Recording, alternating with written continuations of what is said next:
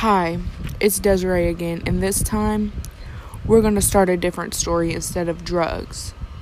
We're going to go with real life, no hesitation. And with that being said, we're going to talk about Louisville, Kentucky, and how we have police brutality and racism, and we have kids getting shot when they're going outside just to play, and how we're going to try to handle it and how we're going to try to stop it.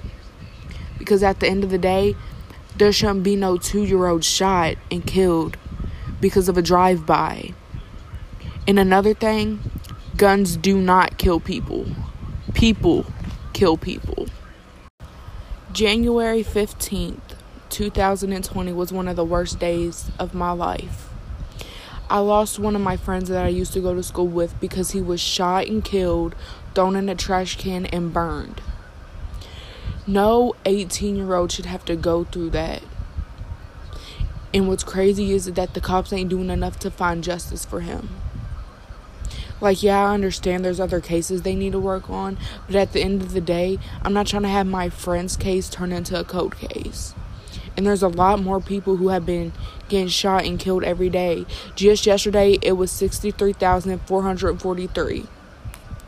Woke up this morning, it was 63,459 people shot and killed. Not just in Louisville, Kentucky, but around the whole United States.